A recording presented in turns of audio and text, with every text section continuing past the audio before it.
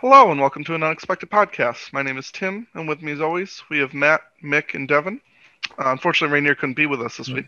On this week's episode, we're going to be going over a 650 point list and an 800 point list of Easterlings that Matt and Mick had wrote based on the last episode to kind of tell you how we would build a list, as well as an 800 mixed Khand and Easterling list that I have with me today. And then we're going to be going over two reviews of lists from Lothlorien and a Mordor Siege Bow list because unfortunately we left one out in the last episode. So we figured we'd give you twice the list review.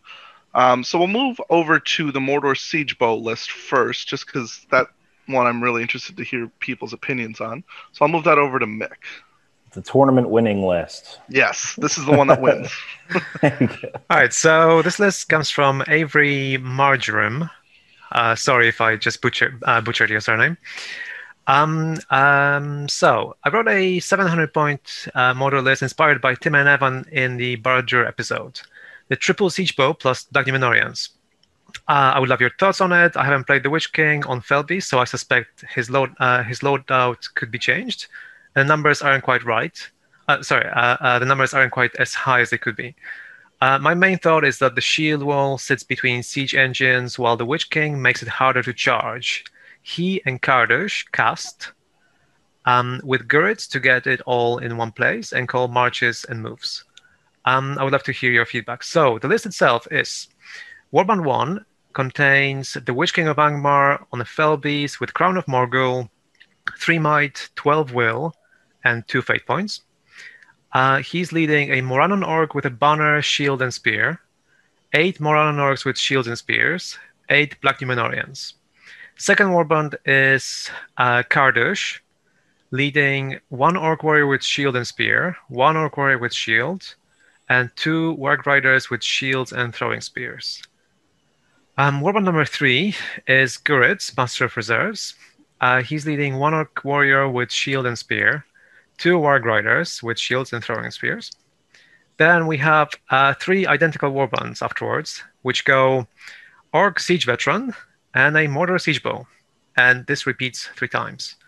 So in total, we have 700 points, 10 Might, out of which 3 are in the siege engines, 36 models. So the army is broken at 19 kill. That's gonna hurt. So it's interesting. You mean it's game changing? It's gonna yeah, I mean. So I'm not even going to start with the siege floats. Back in the day, I think when we were doing one of the dwarf episodes, I was suggesting having 3 dwarf ballistas in like a horde of dwarves. I didn't exactly have 3 orc siege bows in mind when I was saying that list. So, you're glad they're here. Exactly. Okay, so on the positives. Well, actually, first of all, it's interesting to note that there are 6 warbands here.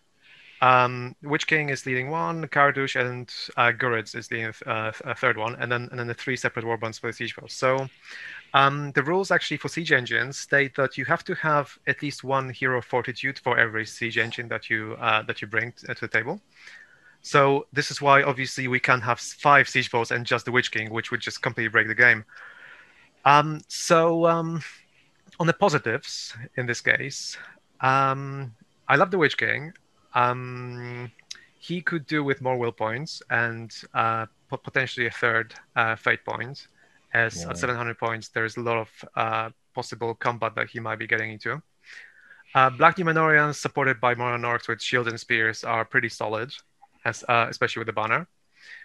And then the other warbands, obviously Gurits is really good, and so is Kardush. Although Kardush is not maximized here fully because of Black Numenorians. If you're playing Kardush, it's possible that more orcs and less Black Numenorians might be a better choice. And then the 3 siege bows. Well, what do you guys think? I mean, I guess so. Before we even get on the siege bows, because the siege bows are obviously a talking point here, but I think you did definitely hit on a couple points where Kardush is not maximized at all. And I kind of like, even with the siege bows, or even without them, 36 models at 700 points, where like half your army is defense 4, I think, because he's got like 9 orcs on these siege bows, and I'm assuming he's gonna.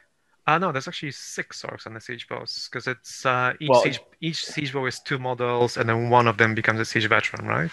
No, it's 3. Or is it 3? Oh, He's okay. got nine models there that plus then the other orcs sprinkled throughout. A quarter of his army is crewing siege bows. Yeah. And he's at 36 models. So he's trying to fit things that can't fit. So like the Witch King on Angmar and Felbase, I love it, but he can't fit that in this list because he's trying to get expensive troops in that warband while at the same time spamming siege weapons. So I think just overall what he's trying to do is he's fighting his own list for like territory here. I mean, we can talk about the siege bows, and I definitely want to because that makes the list kind of interesting and fun to review. But I think there's some failings here already where so if you're going to have small numbers in your list, generally you want to be a majority elite or high defense or something that mitigates the damage or something of that nature. But he's got a largely fragile army at 36 models. And at 700 points, if we were talking about a 500 or 600 point list, possibly it would have been okay. But at 700 points, I mean, the average army, a basic army, is going to be 39 models. That's just starting, let alone anyone who might be flexing their list to jump for more models. You're being outnumbered while not having the troops to fight the long game because the siege bows are not going to blow your opponent up at range. So that's my initial thoughts that are kind of worrying me. Well, to stick with the positives, I am positive the siege bows are a bad idea. So let's talk about the siege bows a little bit. I mean, we've talked about them before. Let's talk about some of the problems. I mean, the obvious problem number one is they only hit on 5s, so they're just not going to hit that often. Mm-hmm. Problem number 2, and this is inherent in the non-area effect, non-volley fire siege weapons, is there's a lot of things you can do to counter or nullify those types of siege weapons. One being, as long as you keep your enemy's battle line between your troops and your enemy's siege weapons, they have a real problem shooting them. Because even if they have some small keyhole shots where they can find to shoot at your guys with none of the own troops in the way, they scatter. And if you do manage to roll that 5 or a 6, and then you roll a 1 through 5 afterwards, you can scatter it to a guy within 3 inches that has 2 of your own folks between them and the target. In which case, suddenly you're probably hitting your own guys and killing your own guys rather than your opponent's guys. That's problem number 2. Problem number 3 is there's an FAQ that's come out that now says you can scatter onto somebody who is not in line of sight of the siege weapon. So you can take a guy within 3 inches of the intended target and stick him behind the corner of a house or behind a wall or something like that. And if your target gets hit, then you scatter onto that guy. Then you're not going to get killed. And not only that, if there are enemy guys that are in the way of that invulnerable guy, they might get hit. I think that's how it works. Hold on. If you were to scatter onto someone who's behind a house, wouldn't the house just be in the way? So there's the house is in the way, but I mean, yeah. But here's the thing: what if there are 2 enemy troops that are in the way before you get to the house?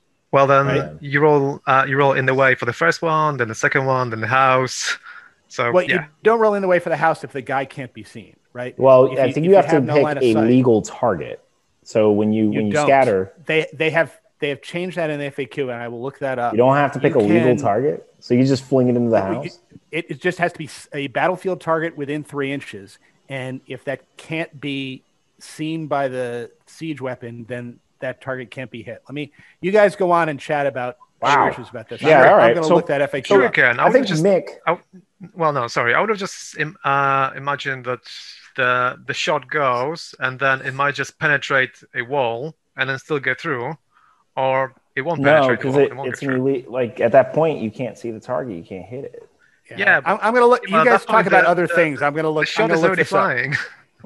The shot is already on its way. It Yeah, can it's in the way. target. It's in the way into a house. All right. Again, you guys talk about something else, and I'm going to look this up. So, guys, Nick, I think you did some get out of this. statistics on how often Oh, yes. siege bows will hit. These siege bows, so 3 siege bows, how often will it hit, Mick? Break us down some stats. So one siege bow hits 1/3 of the time, right, on a 5+.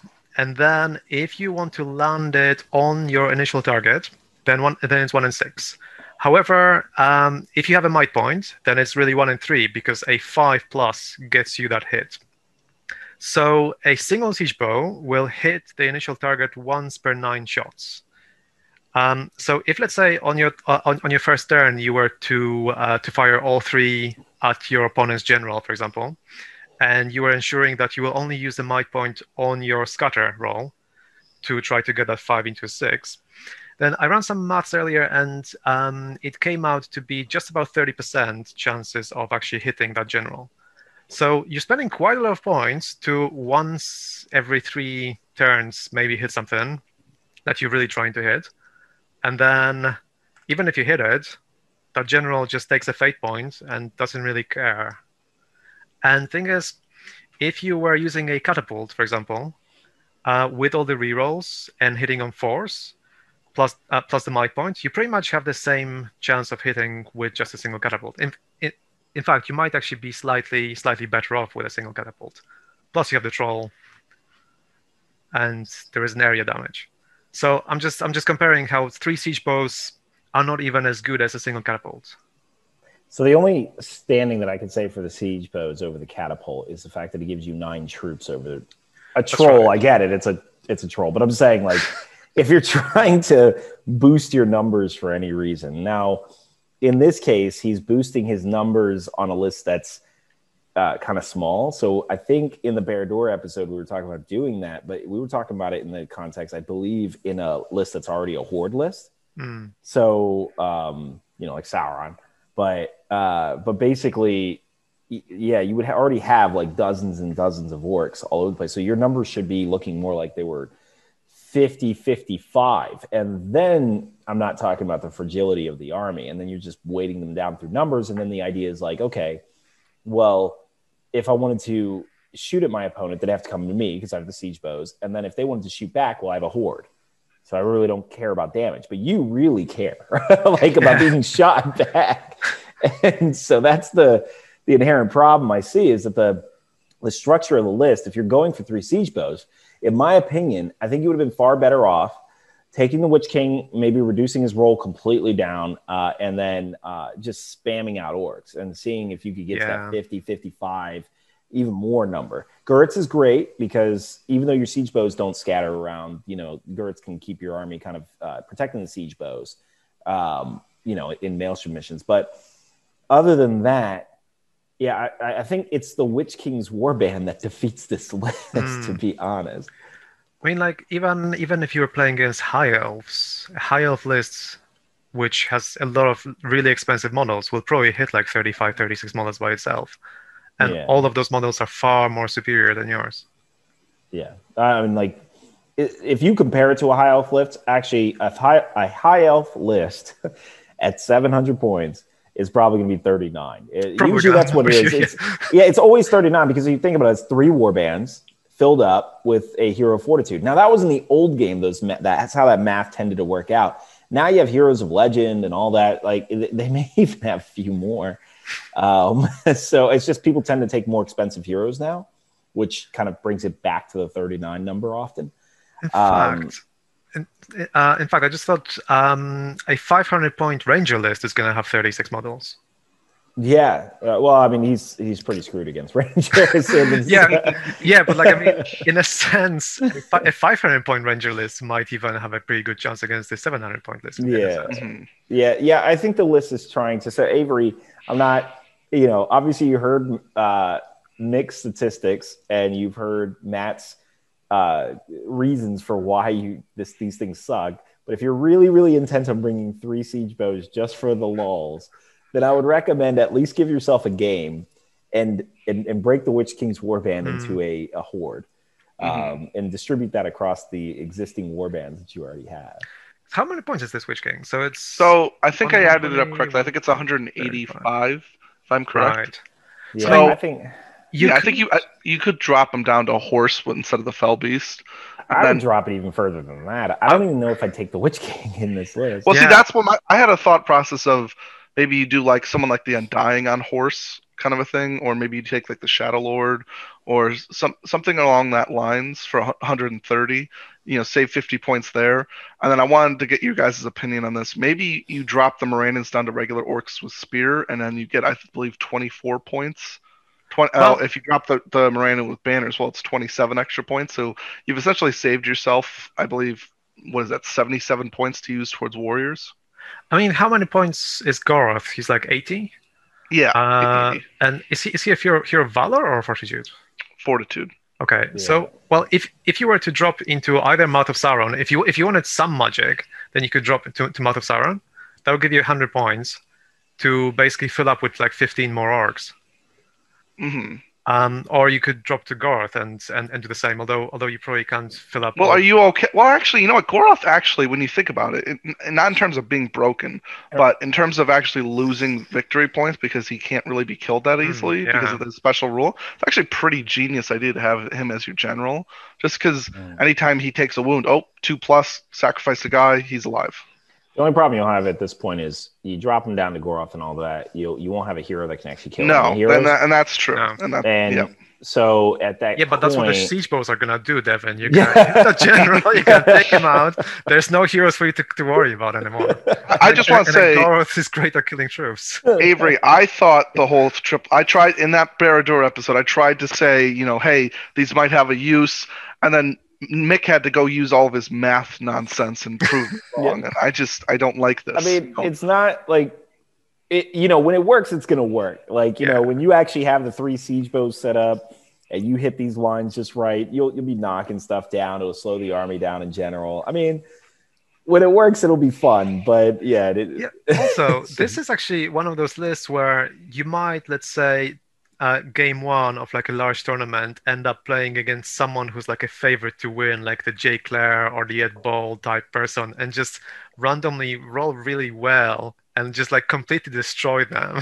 And then you might end up losing the next 6 rounds. He'll fight a Rivendell Knight list and get all hits, and he'll just start blowing them off the horse.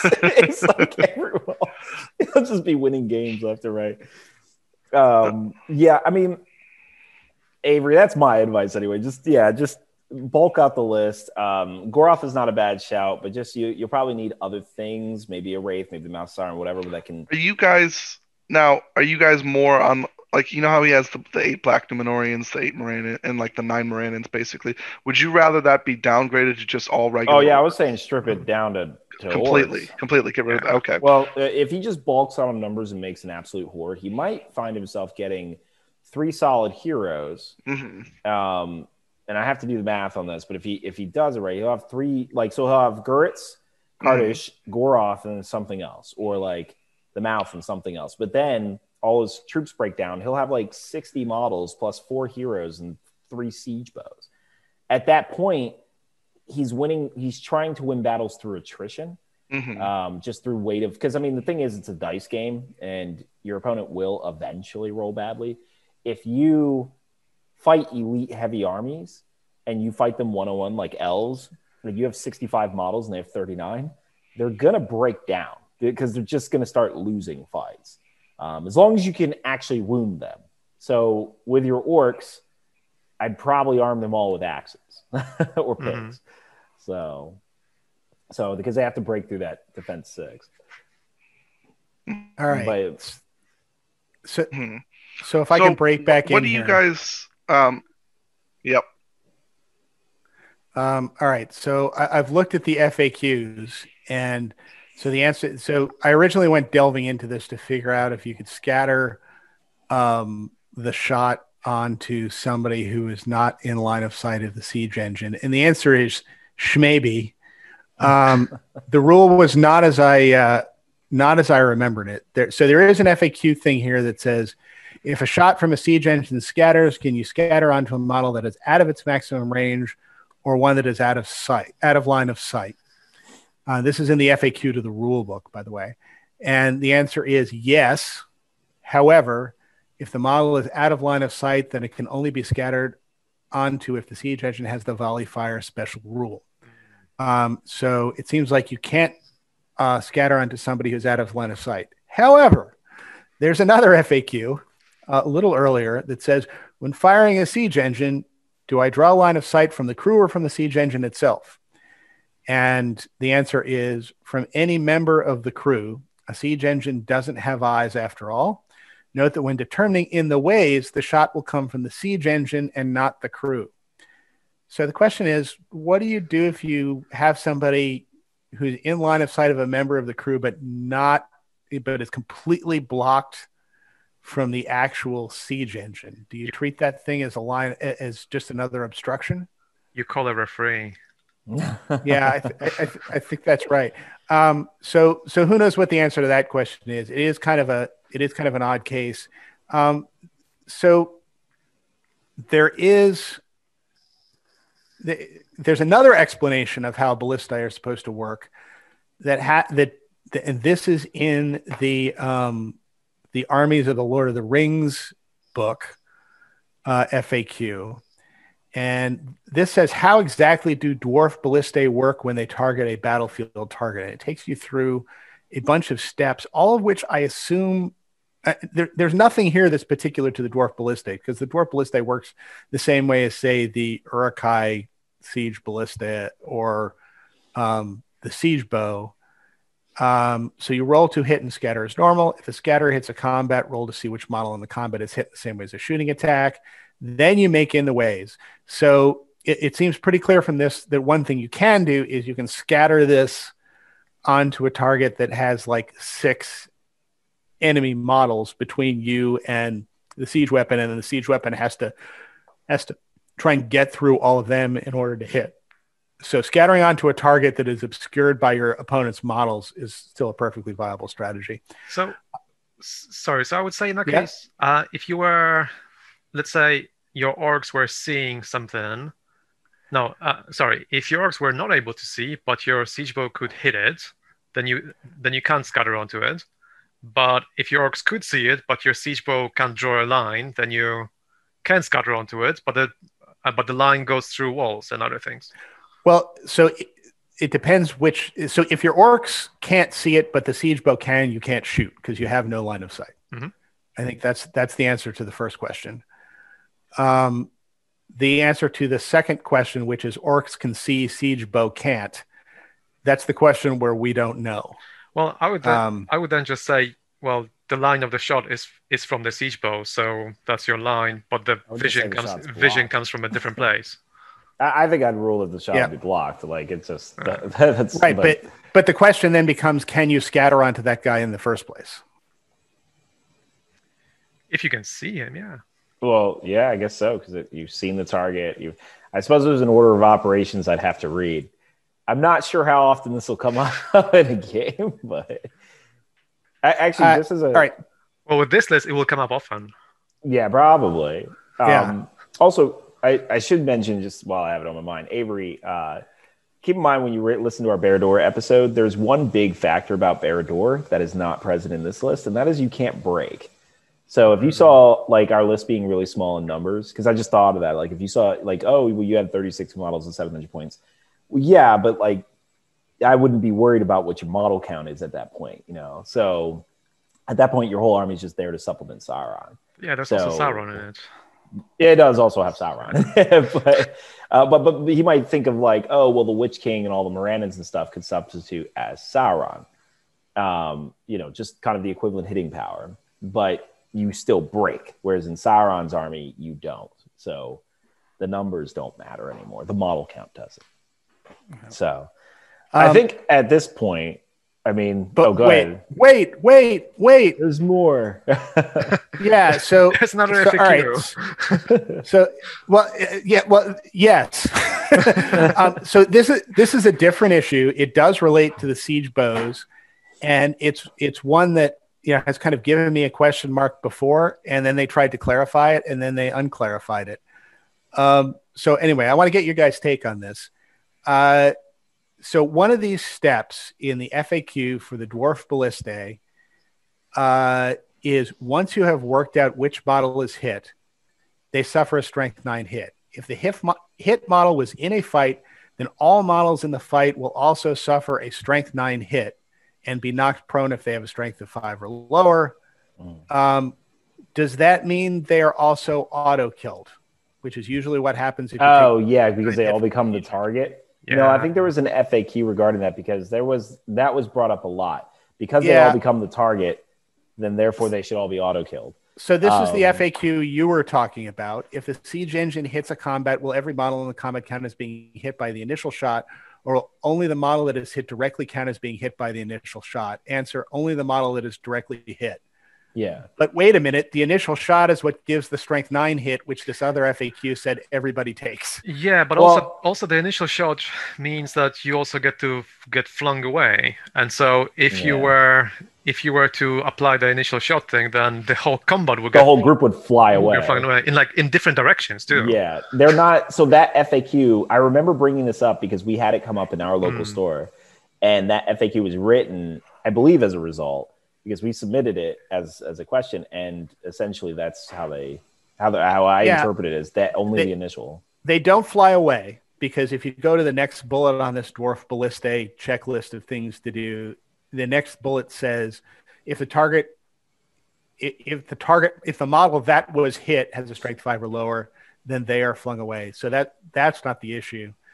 I guess where we're coming out on this is that everybody in the combat takes a Strength 9 hit, but only the target that was hit actually dies. I think the Strength 9 hit is a separate effect being applied, but it doesn't change the original target.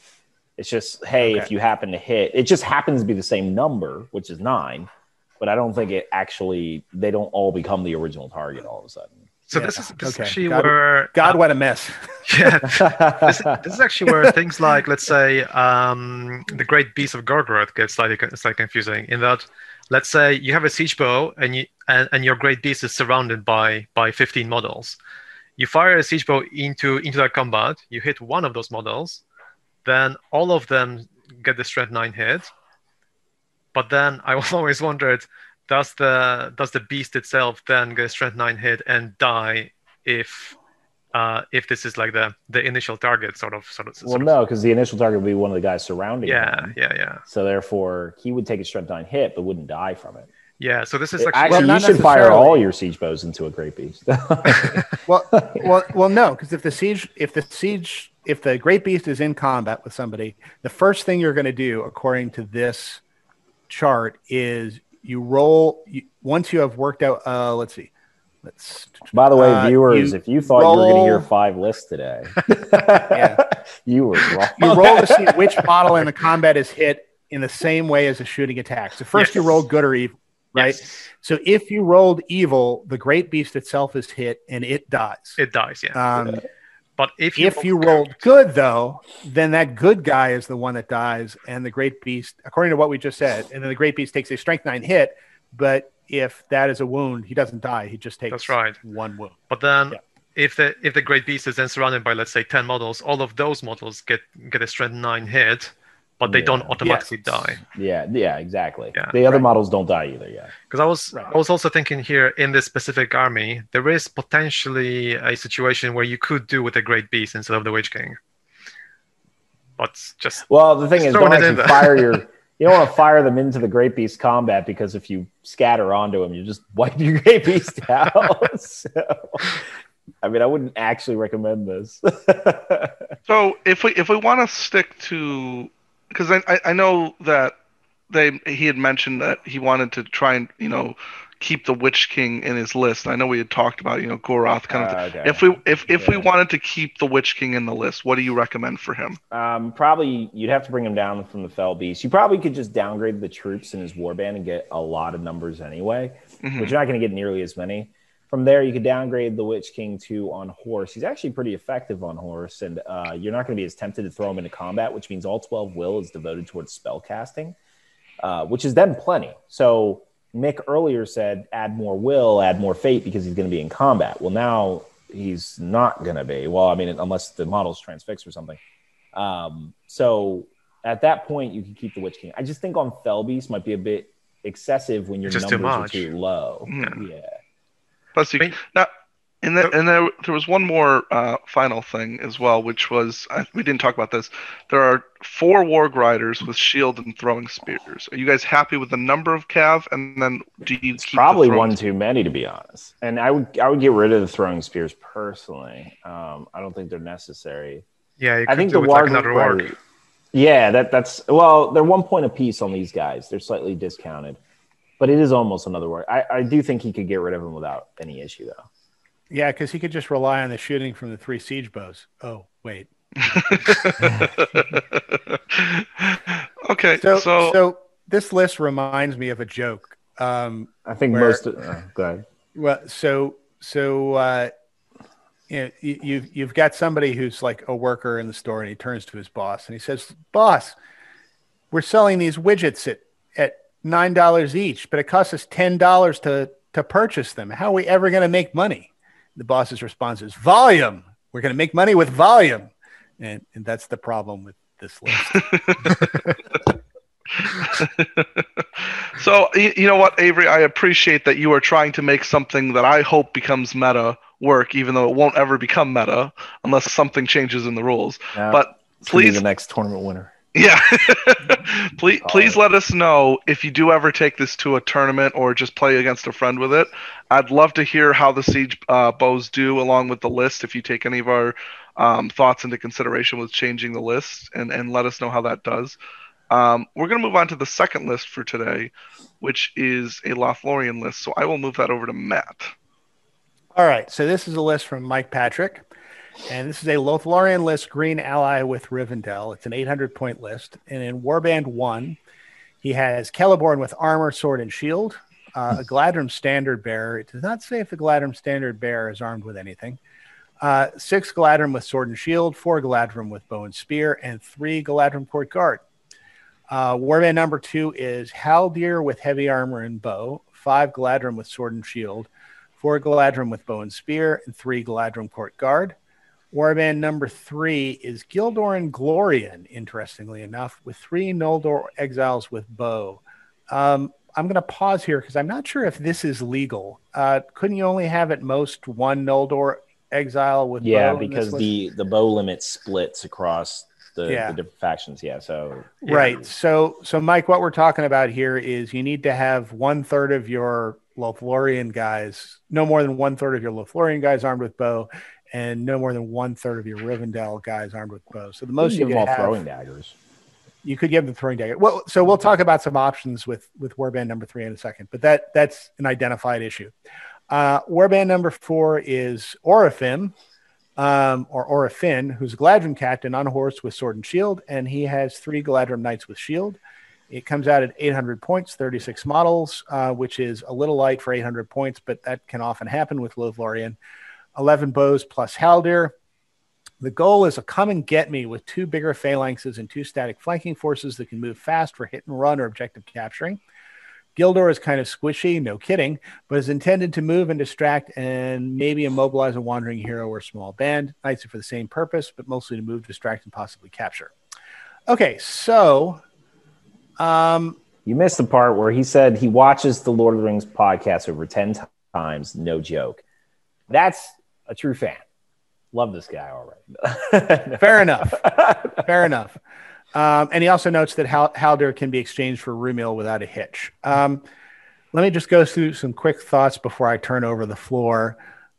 First is you've got 6 Galadrim Court Guard here. I would suggest putting 4 Galadrim Court Guard in one warband and 2 in the other, just So that way, if you want to, instead of putting one Galadrim Court guard behind a Galadrim with sword and shield, you can put two in certain places if necessary.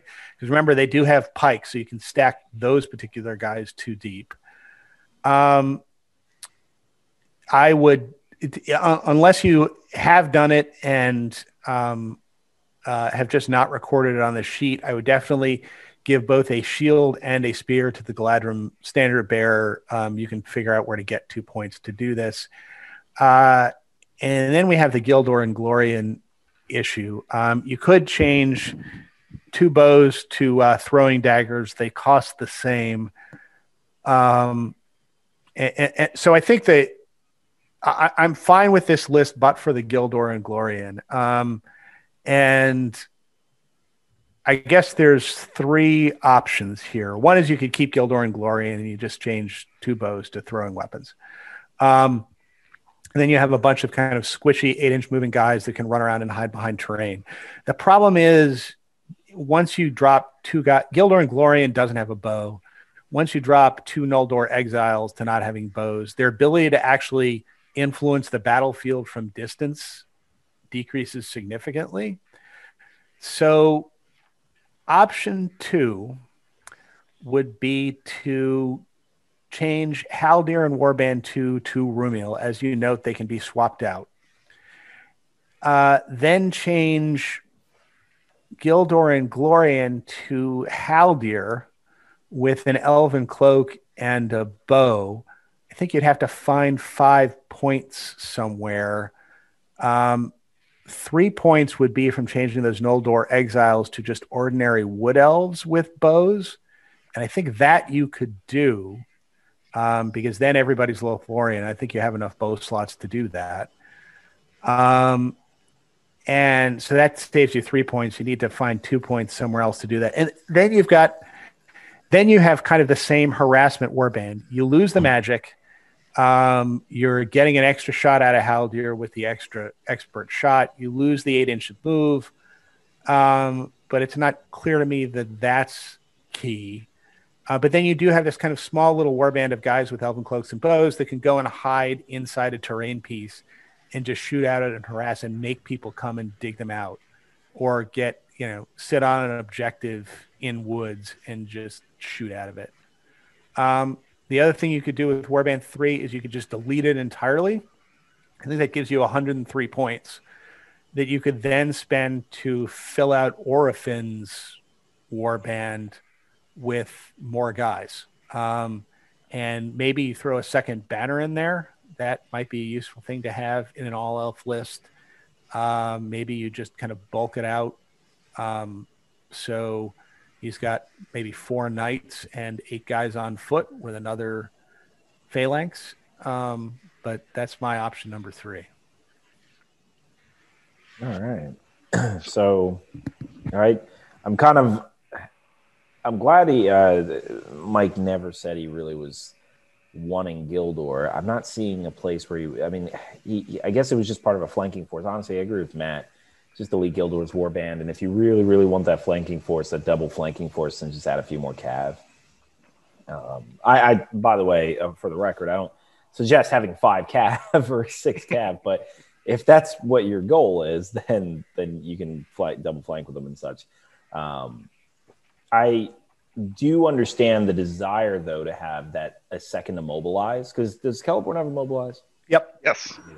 So you have that second immobilize to really make sure a hero goes down. So that's something that I can imagine you really want in the list, especially when you have, it seems like he's pretty well equipped to deal with heroes. He's got Haldir with Strike, Celeborn with Strike, Orphan really the only one who can't.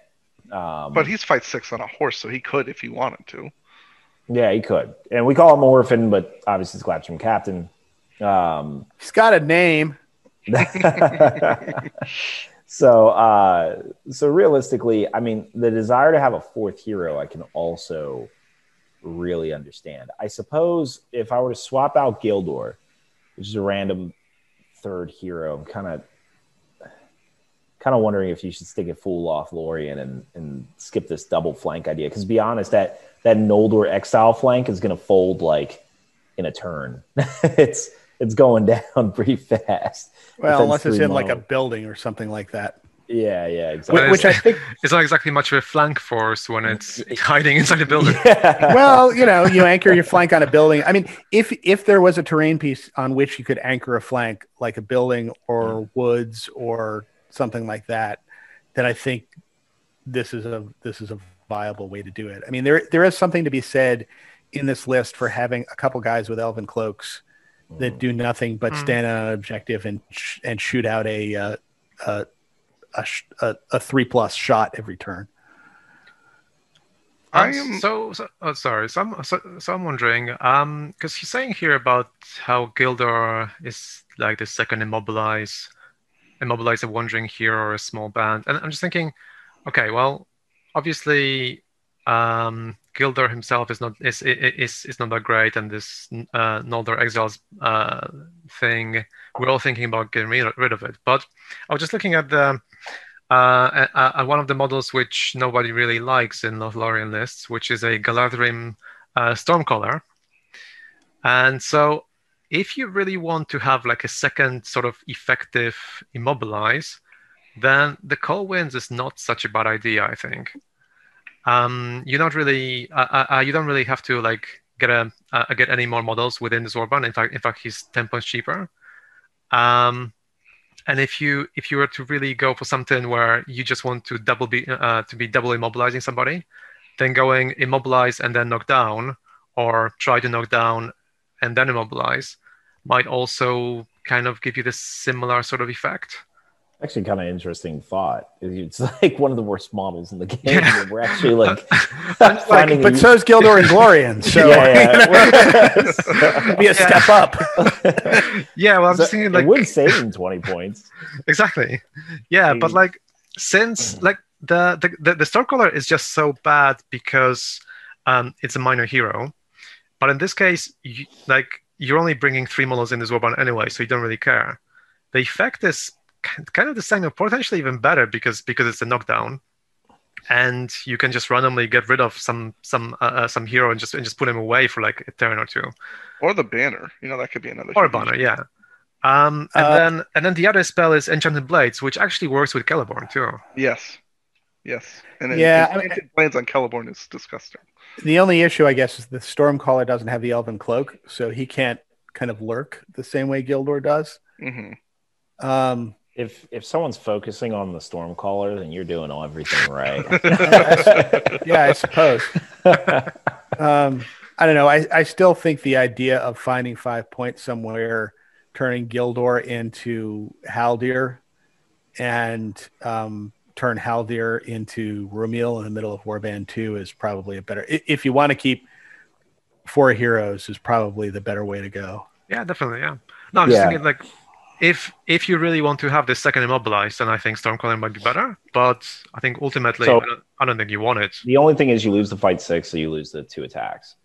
So Gildor is, and what does he have? Heroic March. He does have March, yeah. Yeah. So Gildor, but he's got a captain. So he does have a captain. So the March is irrelevant, but the 2 attacks, he keeps the point of might, which is okay, fair. Well, he has defense as well. So, like, if he gets into a situation where he feels like he's going to die, he can just basically waste a turn. Because he is still fight 6 at strength 4 with 2 attacks. Which, honestly, in his case, I think I would use his might only for heroic defense. Yeah, I think I would save it for unless that captain is a pure combat role. Yeah. It's interesting. Yeah, I guess there's some merits both ways. I can see the shout out for Call Winds, because actually one thing I do like about it is, it will at least knock you down and then they kind of have to bunch people behind their guy so he doesn't blow away. Also, if let's say your opponent's playing some sort of Fell Beast or something, then that's going to be a very threatening model. Then that's the most annoying. Yeah. I mean, it's like, well, even if just not doing anything for the whole game, and then you just a mounted model, like On the other hand, remember this is a 103-point warband, and there are slots in this army if you make Warband 3 go away to fill those up. Yeah. Well, I think it's still a viable option. But you could turn this into a 46 model army of elves, and True. that I think that's a viable way That's to go. probably better. Yeah, I mean- that probably actually would work better than a fourth hero, to be honest. Like I said in the Galadrim, I play this list a lot. I play against this list a lot, and so my number one recommendation would be what Matt said, and I think you always want to maximize as many elf warriors as you can, because when you kind of get a horde at fight 5, defense 6, it becomes at a point where you go, my heroes almost all have heroic defense. So for example, if you went into a 3-hero situation, I would actually go with Rumil over Haldir, because the heroic defense in this list is the exact same as a heroic strike, because at the end of the day, they strike, you call defense, they need natural 6 to wound you, and if you win the fight, then you're hitting them anyway. And the ability to make people re-roll dice is huge. So if you go to 3 heroes, I would recommend Rumil over Haldir. If you want to stick with 4 heroes, then I wanted to get you guys' opinion on this. If you kept Gildor in this list, I would actually get rid of the Galadrim Knights completely. And the reason I'd say that is because if you made the Noldor Exiles with Gildor's warband, then you kind of get that, not super fast, of course, but you get a bunch of movement 8 guys. So you still kind of get that movement feature. And obviously they're only defense 3, which is a little bit, but you also increase your bow limit a little bit. So if you wanted that 4-hero kind of bunch, then you can add more numbers to this list. Maybe make it like 39, 40 if you get enough points from because the Knights are 19 points apiece. So you can get like anywhere from probably 4 to 6 more models for the Noldor Exiles added into this. And so you have a movement of 8, group of 8, and then you'd also have, let's say you had Haldir with Celeborn with a Galadrim captain on horse, and then you had Gildor. So you have 2 magic users. You have a little bit of movement from your wood elves. You have more bows. You have 3, to be fair, 3 decent. Actually, Gildor can do a little bit of damage himself against regular troops. So you kind of have this 4-hero good might source kind of situation where you have 9 might. You have a couple hitting heroes. You have, a bunch of Galadrim Court Guard to support if you need extra attacks. You have the movement from the. I just think that if you want to stick with Gildor in the list, I think I'd rather use the points from the Galadrim Knights towards the Noldor Exiles upgraded to have more movement from Wood Elves and get the numbers up a little bit. But I always think personally with Galadrim to do as many, shield and spear as possible. Yeah, I kind of rate the Galadrim Knights over the Exiles personally. I kind of would too, just because it's nice to have guys that can knock other guys down. But yeah, it's a way to go. I mean, you do get more of them. You can probably get more traps by running around the outside. I feel like if your goal is to get more troops, deleting Gildor's warband is probably a better option. Yeah, and I still think I think Galadrim is always, and unless they do something different, will always be a 3 warband optimized list where you can't really get more than 3 heroes into the list. Well, I mean, Mick just came up with a cool Stormcaller. Yeah, Stormcaller. Well, and the Stormcaller can definitely add that kind of, but whenever I play any, regardless of if it's the one specific person I play or if I played someone in a tournament, I always just feel like if they had more elves, I would be really much more scared of that. That's always a big worry. Like if there's 50 elves out there and you only have like 40 orcs. Exactly. Yeah, you just looking at the game and like, okay, how the hell am I? Exactly. This is a problem. Yeah. If they can do the thing that they're not supposed to do, which is horde on defense 6, fight 5, courage 5 models, what do you do there? Yeah, with some of them have Galadrim Court Guards, so they're actually 6 models behind them. Yeah. Well, let me ask a meta question on this, because he does say the goal here is a come and get me army. Is it possible in today's meta to do a come and get me army without blinding light? Because he does not have that here, because Galadriel. I would say without Galadriel, no. I think he's a middle of the road shooting army right now, because what do you got, 10 shots? Because 11 plus Haldir. 11 no, but it would go down because of the Noldor Exile. No, but we're counting that, right? Like, because he's got Galadrim, he's got 8 bows on the Galadrim, then Haldir, that's 10 shots, and then he's got an 11th one because of the Noldor, so we're counting that. So it's 11. So, I mean, with 11 without blinding light, he's only out shooting those who didn't have that much bow fire anyway. Yeah, I mean, I'm trying to think of any other list that like would just be able to shoot back. I mean, unless your list is like if you're playing Minas Tirith and you have for some reason like I don't know 6 Citadel Rangers Guard of Gondor or something or Citadel Guard, then yeah, you're getting outshot by this list. But then in that case, you probably are getting outshot most times anyway. Mm-hmm. Well, you think about it like this, right? So a Harad list will probably have double the amount of bows. Oh, I think Harad would outshoot this guy. Well, so this is the interesting thing. So they shoot on a 4, so they hit half of them. So they'd hit 12, let's say, on average. And they'd only wound on 6s, so they're doing 2 wounds. Whereas, if you took 11 they're re-rolling the remaining 10. Re-rolling the ones, but that might only do 1 extra another one. So so you might be getting like 2 or 3, 2.5-ish, like 2 1/3, yeah. But if the elves shot back at you, they're probably going to be doing 2 or 3. But yeah, because they but there's about 30 models. Yeah, that's Harad, true. so. Harad would win that. You're right. That's my bad. Yeah, because when you factor in who can outshoot who, there's not just defense but numbers. Who can handle more losses? Mm-hmm. And Harad, theoretically, at 800, if not spending too much points on heroes, it can handle the losses. Actually, you know what? If you had like a Horde Gondor list and you decided to go with Citadel Guard at bows, I mean, they're defense 5, they have strength 3 bows. They could probably outshoot them as well. So, I mean, there are things that even without Blinding Light will outshoot this. So I agree with Devin where I think it's kind of like maybe above. Well, Matt raised the point that. Matt. Well, he raised the point of you can't outshoot without Blinding Light. I said that you're kind of a middle of the road. Yeah, I think it's slightly above middle of the road for without Blinding Light.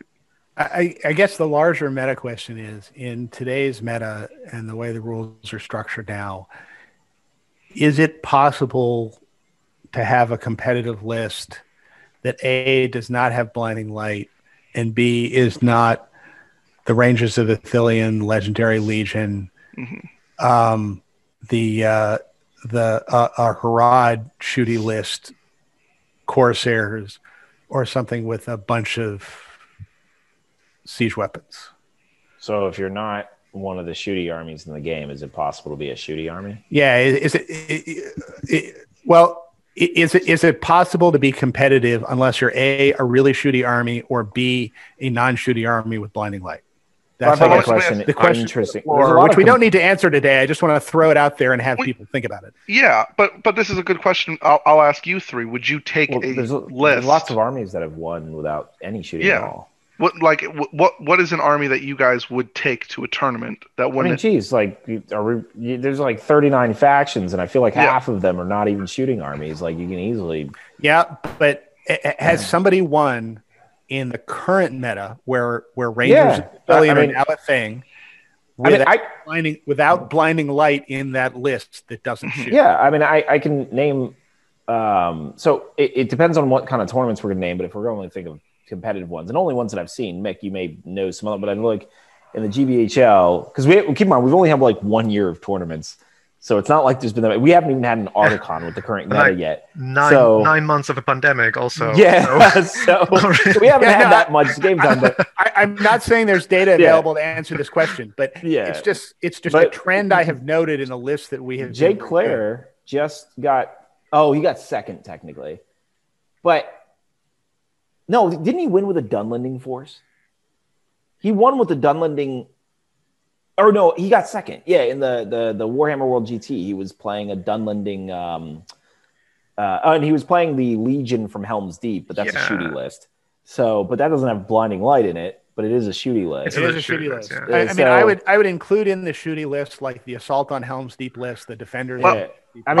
Jay won with the Dunlending Legion. Are we including an example in this mix? Because I mean that's like an obvious like no shooting, no Blinding Light kind of list where it's just. I feel like Because I know we talk about Goblin Town all the time, but does that not solve the answer of is there an army where? Yeah, so maybe that does. You just have so many guys that you can't. So maybe Horde is the them all. option. Well, You really don't I'm not. care. I mean, Goblin Town is more going for it than that. Otherwise, Ruffians would be a tournament list, every time. But Yeah, but Ruffians can't support, so that's the difference. So, like, well, when you King can Sword match doesn't have the Ruffians, Goblin King. Ruffians Doesn't don't have any Golem. heroes. Yeah, they don't. Yeah. Have, well, they do. They have Well, they 7 do, but really like- shit but- ones. but- Yeah, no, I mean, Don't you put disrespect on the answer is Sharky. not. The answer is not just you have so many guys that they can't all be shot down. You do actually have to have a list underneath all those guys Yeah. that can win, Yeah. which Goblin Town does and the Ruffians don't. Yeah. But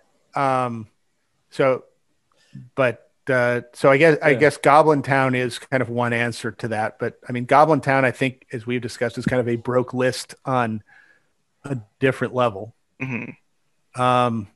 I haven't written So down I'm my not sure well down. that Well, answers it's a my shooting question. list. I mean, honestly, like we this is definitely going to go into a topic way away from this Rivendell list, but so I guess, like Matt said, this is probably a subject unto its own. But I suppose for this Galadrim list, we gave him quite a few options. Mhm. I've got which- two more ideas for this list. Oh, But very alright. very short ones. You're definitely not getting the 5 lists. We'll be fine. Got a whole hour to do 3 lists. We're doing good.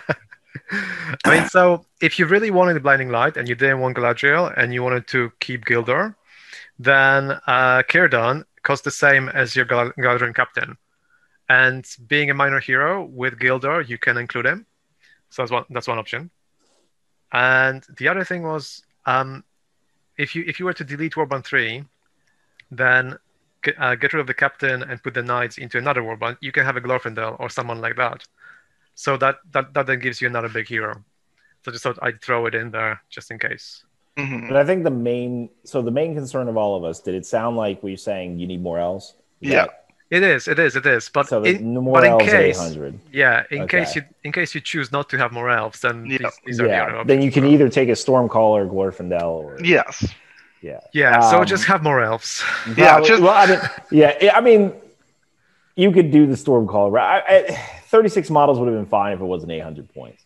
I mean, I think A I've made a list for Galadrim where I think I had almost 48, 49 elves, and it was 800 points. So it's just one of those things where if you take at 800 points almost 50 elves, a lot of people are going to look at that and go, all right, so he's got Celeborn who can heroic defense. He's got a great leader profile. You've got either Haldir or Rumil who can, either fight or call heroic strikes and then add shots or whatever that may be. And then let's say you add a Galadrim captain on sword and shield kind of situation on a horse. Well, then you've got another hitting power plus you have March. And then you kind of get that concept of like, it can kind of do everything that you need it to do. Or if you wanted to add Galadriel to this kind of a thing where, maybe you lower your numbers a little bit, but you get magic plus you get protection from shooting. I think he purposely did not want Galadriel. Yeah, It's so obvious and that's fine. Galadriel You can should do be that here. with this list because it's all defense 6, and you have really good shooting. So it'll still do well, and then you also get the high numbers. But I think that's the main point is to get as many elves in as you can to make it as hard as possible for most armies to fight against. But Mike, let us know what you end up doing with this list if you take any of our thoughts into consideration. And I know you mentioned at the bottom you're hoping to do well with it at an upcoming 800-point random match play scenario tourney. So let us know how you do with the list if you take that, and hopefully you'll win with it with our suggestions. We're going to move over to a couple list reviews from the last episode. So we're going to go over a 650-point Easterling list, a 800-point Easterling list, and then I will do a 800-point mixed Condon Easterling list. So I'll do the 650-point Easterling list first. So Matt, if you want to do that. Sure. Okay. So this is a 650-point Easterling list, and we wanted to get into these just so listeners would have a sense of how the figures that we talked about last time might actually be used, since we kind of discussed tactics a bit, but not any list organizations. So at 650 points, the first warband in this list is Kamuli Easterling on Fellbeast. And he comes with all of his bells and whistles. In his warband is an Easterling warrior with pike, heavy armor, banner, and shield. And you want this banner around to give, as we discussed, Khamûl an extra die in the fight because he only gets 2. He's not the Witch King. There are also 4 Easterling warriors with heavy armor and shield. There are 5 Easterling warriors with pike, heavy armor, and shield, and then 4 Black Dragon warriors with pike, heavy armor, and shield, and then 1 Black Dragon cataphract who also has a drum. So this is going to get you a nice 4 or possibly 5 wide phalanx of Easterlings with Black Dragons in the back rank. Khamûl to flap around and kill heroes and take stuff out. And also the Black Dragon cataphract with the drum so that this phalanx can move 9 inches. And Khamûl, if you need him to, can go up to 17 inches, perhaps to compel then somebody into him and from 20 inches away. Warband number 2 is Amdur, Lord of Blades, and he comes on his horse. And with him are 4 Easterling warriors with pike, 4 Easterling warriors with shield, and 3 Black Dragon pikemen with shield. So he gets another slightly smaller warband. No banner here because Amdur himself is a banner. And then with that are 3 Black Dragon cataphracts. And that's the mountain contingent that's going to ride around with Amdur. They can all bunch up together, so they increase their defense to strength 7 and strength 6 for their horses. So the idea here is when this army deploys, all other things being equal, there will be, these 2 pike phalanxes will sit next to each other, so that you've got basically a 9-figure wide, 3 deep pike phalanx across the board. And either Terrain's going to be on one side or Khamûl's going to be on one side, and Amdur and his cavalry contingent are going to be on the other side. And Amdur and Khamûl are the hammers, and the phalanxes are the anvil that sits in the middle. And, hopefully this whole thing can move around at least 9 inches a turn, get to some place where it can secure its flanks with terrain and take on a portion of the enemy army and defeat it before the rest of the enemy army can run up and surround it. The downside of this list is it's only got 5 might. The only might that it has are in the 2 heroes, so it's going to be using its drum to move quickly, and hopefully can get by minimizing the number of heroic moves that it needs to call. Because it can just sit there as a phalanx and say, yeah, you charge me. And then you wait and you commit Khamûl. And then once Khamûl commits, then you can do a couple of quick heroic moves to take out the enemy heroes. That's the army. So I know you mentioned this, but just to recap, how many models did you say the entire army had? It has 31 models. So it is like 1 figure below what you would expect average to be on this. At 650, you'd expect 32 or 33 models. And Amdur, Khamûl. Amdur and Khamûl. So there's 2 heroes in your list. Yep, there's the 2 heavy hitting heroes. So I've run different variants of Easterlings at this low level, and the problem that I end up with is if I have 1 heavy hitting hero and then like 1 or 2 smaller guys, the 1 or 2 smaller guys just aren't scary enough, and all the enemy's resources get focused on the 1 hitting hero, and he ends up being shut down. And then, kind of once the 1 heavy hitting hero is shut down, you aren't doing a lot of killing. I've really found that you need the 2 heavy hitting heroes so that if resources are focused on 1, then the other can do the killing. Yeah, I think I agree with that. And the other thing is, if you actually look at points of things like captains or dragon knights or war priests, taking, let's say, a captain and a dragon knight is the same points as something like Amdur.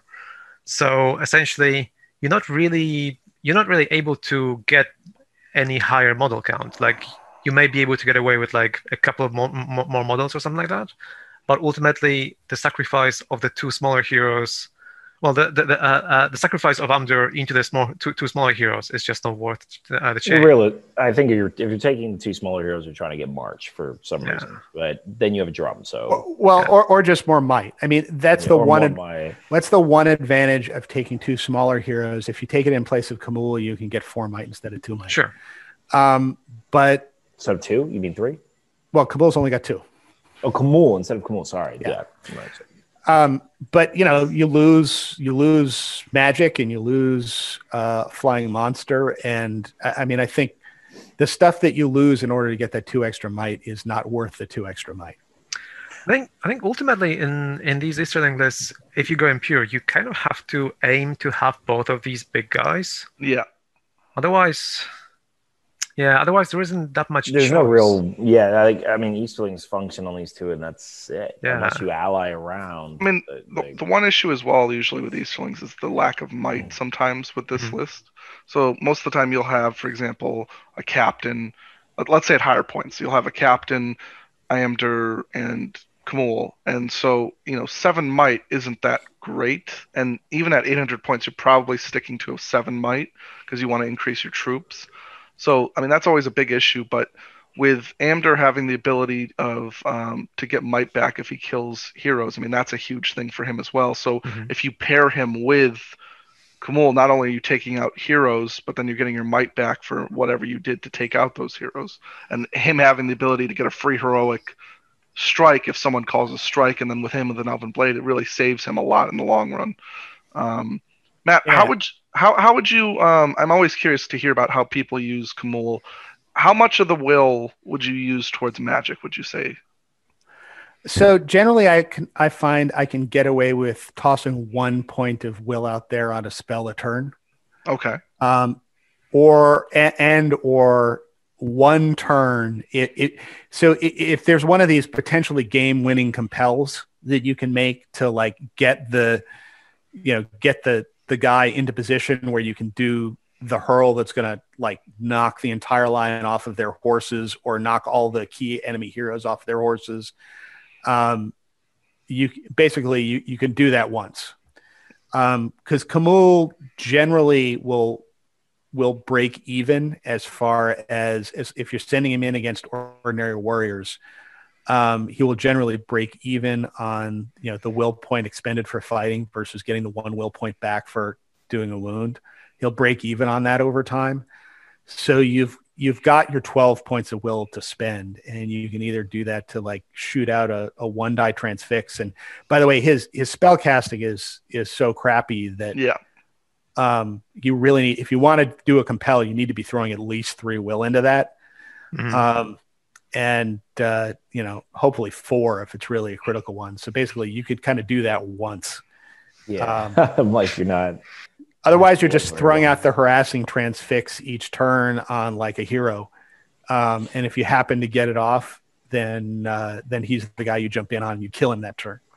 Yeah, because I think a lot of, I mean, you guys may have differing opinions. I think Khamûl is probably the second best ring wraith, just because he has the ability to strike unlike any other wraith besides the Witch King, and also he kind of solves the one problem that a lot of ring wraiths have, which is, oh no, I'm running out of will. I got to be more conservative. He goes, I'm going to kill 3 people, get all 3 of my will back, and he can go to fight 6 automatically if he needs to. So I think I just, in a list with Easterlings, sometimes people will consider, let me take 3 captains in Amdur, and you need someone like Khamûl in this list to really push someone back and just go, okay, I've got something really serious to deal with.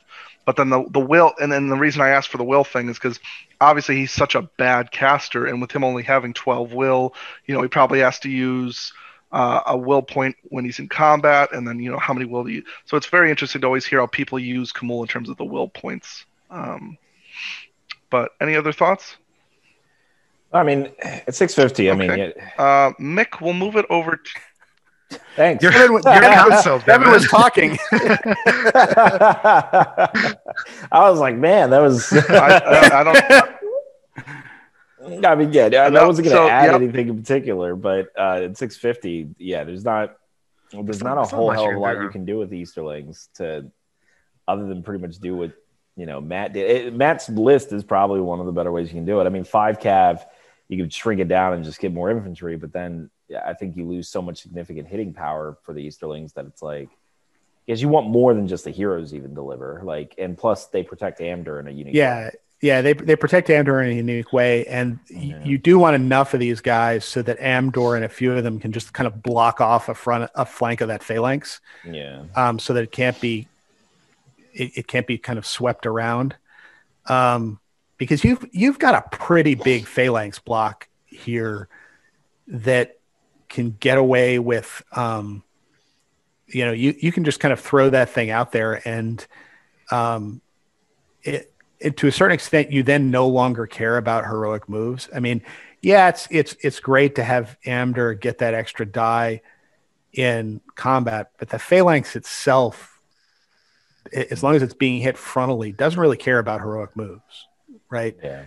And then that's another way to kind of save might on this army. If you're using Amdur and Khamûl on the flanks where they're not necessarily going to get surrounded, and you're kind of hitting the main enemy army with that phalanx, at least for the first couple turns, you don't worry about casting heroic moves.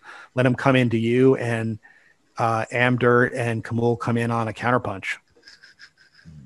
So, All right, Mick, I know you had an 800-point variation of this, so I'm interested. So essentially, the 800-point variant is essentially pretty much what Matt has plus a captain and some additional Easterlings. So let me just read it out. So realistically, there's not many ways you can make an Easterling. Yes, oddly. Let's So hope. it's Amdur on armored horse, 4 Easterlings with shields, 4 with shields and pikes, 3 of which are upgraded to Black Dragons, 2 Easterlings with bows, 3 Easterlings with bows and pikes. Can you have pike and bow, by the way? I think you can, right? You can. Yeah.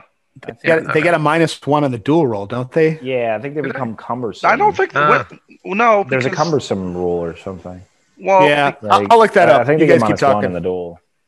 Okay, well, if you can't have a pike and a bow, I would probably just go with pikes alone because bows might not be that great. Anyway, so then there is one Cataphract who's carrying a war drum. Then Khamûl, the Easterling of Felbeast, leading 4 Easterlings with shields, 4 with shields and pikes, all 4 upgraded. Then I had 2 Cataphracts, 2 Easterlings with bows, and then 3 Easterlings with bows and pikes. And one of the Easterlings with shield and spear also carries banner. And then we have... So Yep.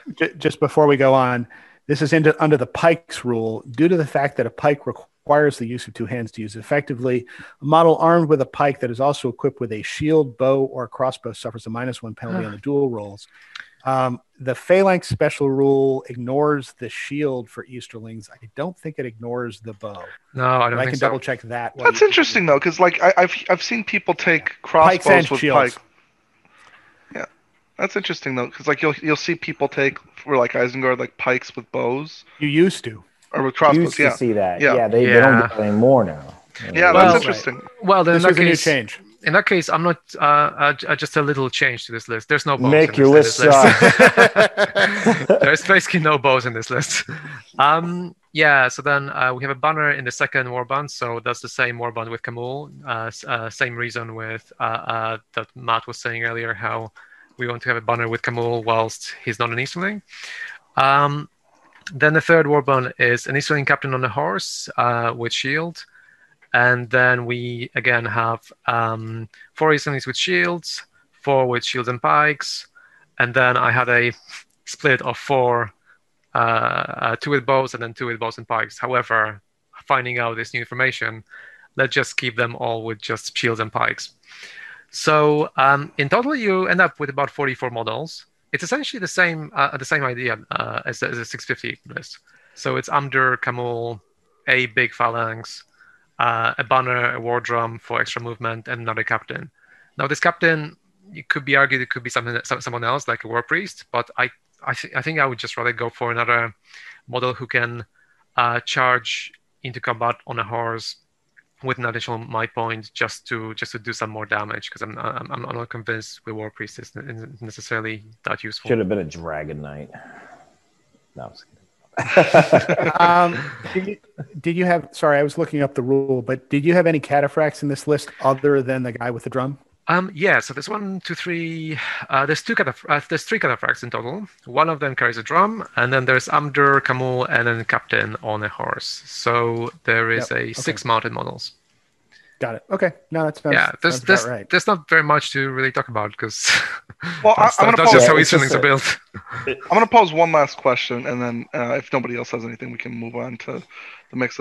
What is it about Easterlings that nobody takes bows, in your opinion? Because with Easterlings, you notice that they tend to get not super high, but relatively high numbers, and they are defense 5, so against other strength 2 shooting, they do well.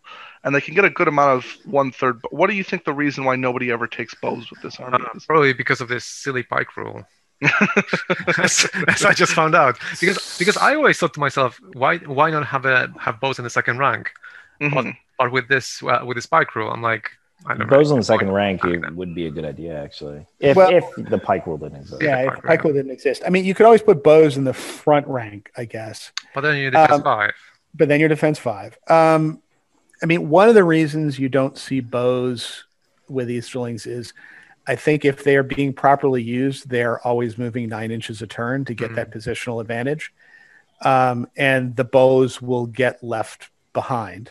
And the other reason, at least for me, to not take the bows is points are just such a premium in this list that you don't have points left over just to have like 2 or 3 guys that are, objective grabbers with bows that just run over to objectives and grab it, which is not to say that that's not, a viable thing to have. I think Tim was talking about having 1/3 of your list being bows. Like, why not take 1/3 like you would? Well, okay. So the answer to that is because this is very much a close fighting and maneuvering list, and this is not a list. Even if this is not a list that's ever going to be, I'm just going to sit here and wait and try and outshoot my opponent, because the odds that you're going to outshoot an opponent with this list and then still have enough fighting power left once you come to grips are pretty low. So, I mean, a shoot 4 value with a strength 2 bow, I don't think there's any army in the game that tries to spam that. Like, I can't think of any army that's just like, yep, I have 4 shoot value, strength 2 bows, and I'm going to take it everywhere. Survivors of Lake Town. Well, that's Harad. Harad and Lake Town. So, although, I guess in those instances, hordes. They're hordes, yeah, so they're okay. So then in that case, you have Easterlings, which is kind of like a middle-sized army, then trying to do the Survivors. Same thing. So elves do it, but better shoot value. Plus, they each have something else that buffs up their shooting, right? Survivors of Lake Town has Bard, so you've got this cannon amongst your strength to shoot 4 bows, and you have Percy if you're going to do it that way. And Harad has the Betrayer, who's making everybody re-roll their wounds. Yeah, actually, Easterlings have none of those things. The other thing is, Easterling with a bow is essentially it's exactly the same thing as a warrior of Minas Tirith with a bow.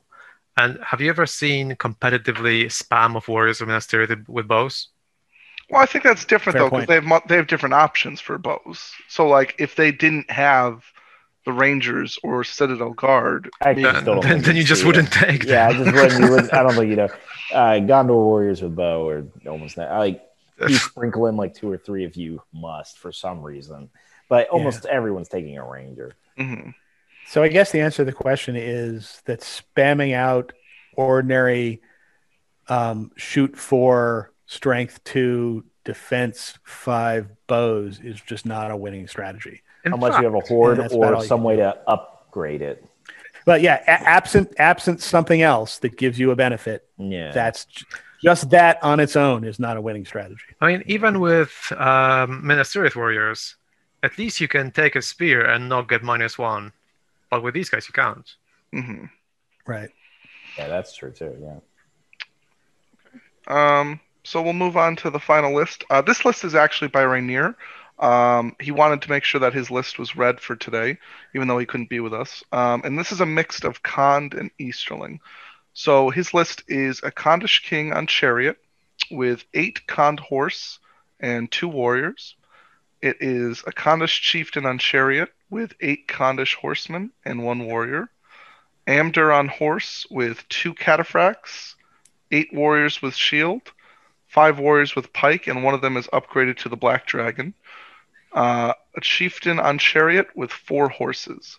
So it is 800 points. It's 42 models. It has 9 might, 23 bows, 3 chariots. The leader is the king, he says, which I'm not sure. Amdur's Valor, isn't he? Yeah. So he would have to be the... No, the king. No, can be the leader. King right? is Valor as well. King's Valor as well. Yeah. But it doesn't matter. These are green allies. Oh, right? kings are Yeah. Valor? Kings are also Okay. Valor. Well, Okay, so he's talking about who can be the leader. Man. Oh, right. Yeah. yeah. So because he has the king as the leader, yeah. but that's because Easterlings don't have a hero of legend. Okay, gotcha. All right, so the leader is is the king. He's got 22 horses, and the point he wanted to highlight is that he has a triple chariot threat. Amdur's a grenade. He has a bunch of banners. He has a bunch of bows, a bunch of calves, a high model count for so many tools at 42. And he wanted me to let the viewers know that he will see them next time to talk about all this kind of stuff. So basically, 42 models at 800 points. He's got 9 might, which is pretty good. 23 bows is great. 3 chariots, and he's got 22 cavalry models. So what do you guys thought on the list? Well, it's Rainier's list. They're usually pretty awful, aren't they? Yeah. I'm already. I didn't even listen to it once you said Let's just finish the episode. To be fair. I mean, I've seen him play lists like this, so I kind of have an unfair look into this demolishing me. So yeah, how many chariots did he say he have in this too? He's got 3. He has got 3 chariots. 23 bows. It's going to outshoot most opponents. Yeah, and I mean 22 horses too. Yeah, and I mean the little pike phalanx that he's got here. I mean, the big problem with this list is it has nothing that can clear terrain, and that little pike phalanx can actually clear terrain. That's kind of what you can use it for, is to kind of wade into the woods slowly and just kind of clear out whatever the chariots can't get to. He's got, let's see, 1 warrior, 3. He has 16. 16. He's got 1 Khandish warrior in front for the chariots. Yeah, so he's got 2 warriors with the king, 1 warrior with a chieftain, and then 13 with Amdur. For those who didn't see our Easterling episode where we broke that down, Rainier was talking about how he uses Khandish warriors in front of his chariots if he has to line up close, maybe contest champions or something. So that way, when the first turn starts, if someone goes first, they can just they'll attack, they'll come in, they'll hit his Khandish warriors, and his chariots just run over his Khandish warriors and start going through. So it prevents him from having to call a heroic move. Why is 1 warrior sufficient to do that? I mean, can't you just go up, hit the 1 warrior, and then wrap around and hit the chariot? So it'll depend on how he actually does it. Because I've always when I used this similar strategy with an Iron Hills chariot, I had a line of Lake Towners. I'm assuming that what he does is he creates his line, Easterlings, and then adds the Khandish warrior where he wants his chariot to run through. So I did the same thing. I created a really bulk defensive line, but then where I knew my Iron Hills chariot was going to go through, I only put 1 Lake Towner, or just enough to where a base wouldn't fit between. So it might be 2 Lake Towners. And then you complete the line. So you just kind of thin it out a little bit. And you keep the chariot far enough back so that hitting that Lake Towner and running around isn't enough to get the chariot. Yeah, well, no, you basically, you would just make sure in between them that a base couldn't fit. So a 25 mil base would not be able to fit between the two models that you have. It like not like zones, like it literally can't fit. And so that's how I did it. Now that to me requires. So you would end up having to run over. I had to run two over. Yeah, that's right. Now Rainier's somehow doing one. So in Rainier's case, so I had an Iron Hills chariot that was a lot bulkier and a lot slower. So I needed to be up close to the line and get maximum results. But Rainier probably could be further back because he moves 2 inches faster and he's smaller. So that's why I had to run over 2 because I'm so big. Maybe he only has to run over 1 because realistically he only has like, he has his line, then just one guy right here. And that's what is. So that's my assumption on that. I didn't see it happen because I was playing Corsairs and he just ran toward me. So, other interesting notes about the list for those who hadn't viewed our Easterling episode was the March does work on these chariots, allows him to move 15 inches and run you over, which is pretty terrifying. So, it's a real shame the kings and chieftains can't use might on their trample. Oh yeah, I wish they could. Yeah. So I think the interesting to know is like I'm not sure exactly how many. I think they're all on horses if I'm correct, but he has 22 mounted horsemen with bow. I think if I'm correct, and I mean the ability to just move even 5 inches and shoot is just massive, and with that many bows, and he has the ultimate ability to kind of not really hold a middle ground because of the lack of foot troops, but if he can get a good area to control in the middle, and then he uses his I mean, he has a lot of hitting power in this list. I mean, the cavalry can't kite forever because they're anchored by the infantry that he has. He can't let them get slaughtered. So he can move and shoot 5 inches, but if I really wanted to force Rainier to commit, then I could just swing toward his infantry, in which case his cavalry will have to come back. I think what's great, though, is he added the 2 cataphracts specifically so he can make Amder's horse defense 6. So he can keep that shield rule, or the I forget what the name of the exact rule is, but like the one where it boosts the defense of the horse and the person. So it actually makes Gleaming Horde. Gleaming Horde, that's what it is. Yeah, the Gleaming Horde. That boosts that boosts Amder's defense as well, correct? Yeah, it does. Yeah, because he has Gleaming. So he's Amder's defense 7, his horse's defense 6 now. So that's a nice little add there from Rainier. Any other final thoughts? Yeah, I mean it's a pretty clever way to make, or it's a fun list. I mean, it's a fun hot con Easterling list, and in my opinion, I don't think you need necessarily all the Khandish horsemen that he had, but adding these chariots into an Easterling list is at higher points levels is one of the few ways to actually make them work at higher levels, because now they have that serious hitting power. But that's just one thing I'll add. I think Khan effectively is like a subcategory of Easterlings. So. Okay. Let us know in the comments section below about the lists and how you thought about them, as well as any other topics for stuff you'd like us to review in future episodes, and any lists you'd like us to review. And remember, if you do leave a list, leave a general idea of how you're going to play the list, and if you want to keep any specific things in the list so we don't diverge too far into one direction or the other.